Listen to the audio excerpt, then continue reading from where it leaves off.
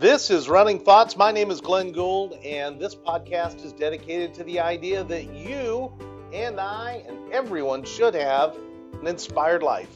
Part of that inspired life is to have a business or work that you do that inspires you, that brings you joy, and that serves others and thereby brings them joy as well. This episode is a little bit delayed. It is an episode that I planned on recording several weeks ago when I started this series about problems. But boy, I never imagined that the problems that we would have in just a couple of short weeks. You'd have to be under a rock to not know at this point in time about the coronavirus in our country and our world and the things that have happened because of it. At this point in time, pretty much everywhere in the United States anyway is shut down.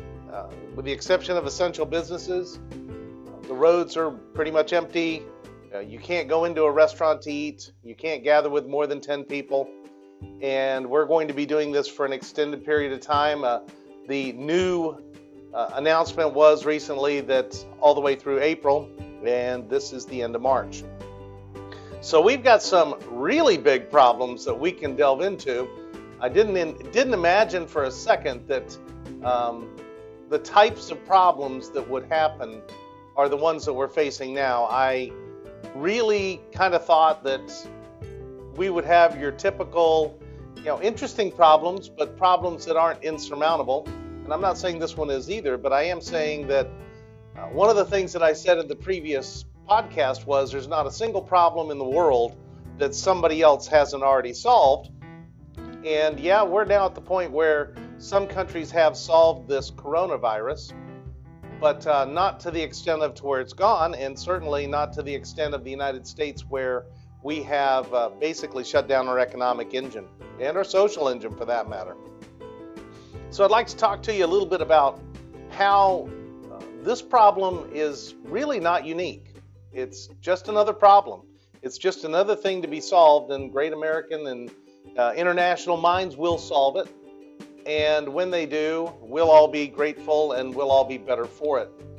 But Norman Vincent Peale used to have this thing he did on stage, I've been told. I never saw it personally, but I've always been intrigued by it. He would look up at the heavens and he would hold his arms up and he would say, "Lord, don't you love me anymore? You haven't given me a nice, juicy problem in days. How about a nice, big, juicy problem just to let me know that you're there?" And sure enough, the Lord would always deliver. And I don't know if that's true that the Lord delivers problems to us, but I do know He allows us to have them, and I do know that we're facing some right now. I'd be very curious to know how you're handling the experience that you're going through with the coronavirus, with your business, with your personal life. I was driving in this morning to my work. We're considered an essential business. And as I drove by, I couldn't help but notice a couple of people who were in their own car, all by themselves, wearing masks. And I don't know what the purpose of that would be. I know that I find those masks extremely uncomfortable. There are times when I have to wear them when I go into places for our business, and I don't enjoy them at all. I can't imagine just wearing it all day, every day, just because you feel like you need to. And what really interesting is that, and I don't know, maybe somebody will comment below and tell me, but I've been told those masks don't work. I've been told that really the purpose of the mask is to protect those around you, not you. That if you're going to get the virus, you're going to get it whether you had that mask on or not. I don't know if that's true or not. It would seem to me it wouldn't be. It would seem to me the mask would help, but I don't know the answer. And but I've noticed over the past week that a lot more people are taking this very, very seriously. And this is something that I really would like to delve into in discussing these problems. Because problems have the nature of growing, just like everything else does. Whatever you focus on will tend to expand. And so if you focus on a problem, it will expand. And in my previous episode, I talked about how I talked to everybody about my problem. And that means that they got a part of the problem and they could relate it to a problem they had, and the problem expands. And these problems get bigger and bigger and bigger to the point where sometimes we allow problems to get out of control, and there's really, the momentum on them is almost impossible to stop. And I think that's part of what's going on with the coronavirus. When they first announced that they were going to start and suspend school, for the first week or so, people were still on the road. You saw a lot of cars on the road, people still going to work. The kids were at home, but if you weren't out before 8 o'clock in the morning, you didn't really notice a change in the traffic. But then, after the first week, they started talking about certain areas of the country were shutting down. And you could notice that there were a lot more people who were staying home just by the traffic on the road. And at that time, I recorded a video, and it's on my Facebook page at Glenn Gould, Speaker Glenn Gould on Facebook, or Glenn Gould on Facebook if you're one of my friends. And in it, I described how this particular situation is very similar to when we went through Hurricane Charley in 2004 and the aftermath of it. And one of the things that really starts to happen is when some people see that other people are staying home, they're going to start staying home. And it's kind of a domino effect, more and more people. And today, 9 o'clock in the morning, I'm looking out at what is typically a very busy highway, Highway 74 South in Peachtree City, Georgia. And I've seen 1 or 2 cars drive down the road in the past 5-10 minutes. Almost nobody out on the road. We have a very busy car wash across the street from us. I haven't seen a single car go in it today, even though they're open. And that's just indicative of what's going on. It has that domino effect of once people start realizing that other people are taking a situation seriously, well, they have a tendency to take it more seriously. And the only way that's going to change is when people start to see or hear that other people are going back to work, are believing that the crisis is over. And if you read or listen to any of the data, it's not over yet, that is for sure. But one of the things that I discovered in the recovery of Hurricane Charley and during the storm is just how confused you are when you're in a crisis. You really have no idea how confused you are when you're in a crisis. I'll give an example. I did this in my video. But after the storm hit and left, you walk outside and you really don't know what to do. You've never been in that situation before. And it took me 3 days to realize that television is called television because it used to be televised. It went across the airwaves. And I had a conversion van with a television in my conversion van with an antenna, and I could pick up television.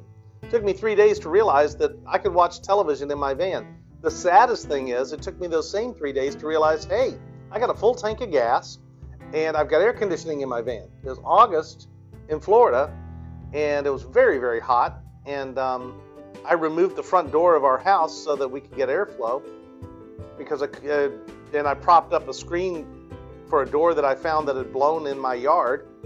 And that's how we lived for 28 days without power. And it took me 3 days to realize I could at least sit in my car and cool off, or my van and cool off. It took me 7 days to really come to the grips with the idea that I did have a store less than 10 miles away from my house that I could go to and be in air conditioning all the time. It was unaffected by the storm. And what's really strange is I still never slept there. I chose to sleep at home in the heat, 28 days, no power, no water, just because you're confused. You don't really know how confused you are until you have the luxury of looking back on it. But one of the things that I do think that we have to do with this problem and with every problem is to look beyond the end of the problem, look beyond where we are today with the problem, and say, okay, things are going to be different when this is over. And how am I going to approach this new and different world once this is over? You know, people aren't going to go back to life as normal. People keep talking about how they just want to get back to normal. The vast majority of people won't go back to normal because normal doesn't exist anymore. Those were habits that they were in. They were habits that they were used to, and those habits are going to change. There's going to be new habits. Now, they may be very, very similar, but we get very much into a routine as human beings, and we get into patterns that really are hard to break. And once they've been broken like this, they're very difficult to return to. So if you have things that you want to get back to, I would urge you to consider just going ahead and adopting a new routine. This morning, Grant and I, my son, for the first time in quite a while on a Monday morning, we actually ran. We've been walking, but we actually got out and ran this morning. We tried to run the same route we used to run, and everything's changed. I know it sounds crazy in a little neighborhood, but the cars, the traffic pattern has changed. The people coming and going when we used to not see them has changed. Our bodies have changed. We haven't been running as much. Just a lot of different things that have changed that make it almost impossible for us to go back to the exact same routine and route that we were running. And as it turns out, we ended up modifying it a little bit and getting our run in. But you have to realize that now is the time to start to build those routines that you want to be a part of your life, because once everything is clear, you're going to be confused again. You're not going to know how to act. And this is the perfect time in a crisis, the perfect time for you to start to say, okay, what do I really want to adopt in my life? I've got time. I've got the ability to put it into motion. I've got the ability to create these habits. What do I want in my life? Because for the next 4 weeks anyway, in my area, we're not going to be doing a whole lot. There's nothing to do on the weekends. You can't go out for entertainment. You can't go out for dining. Many of the parks are closing because they don't have personnel to keep them clean, and they aren't able to handle the onslaught of people showing up because they have nothing to do.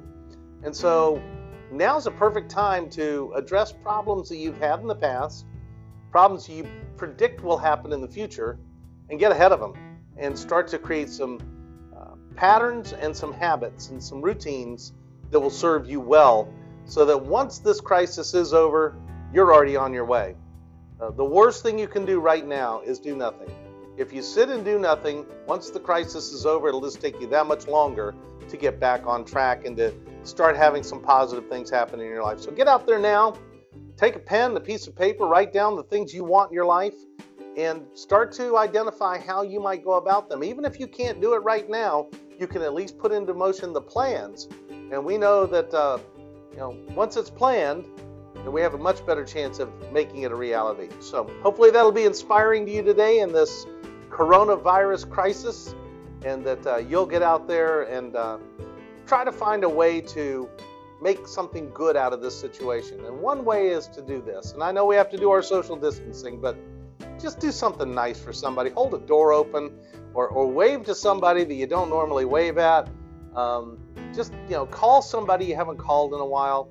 Do something to inspire somebody, because everybody needs some inspiration right now. And most importantly, when you do, you'll end up inspiring yourself. Have a great day, everyone. Stay safe, stay well, and stay positive. Bye now.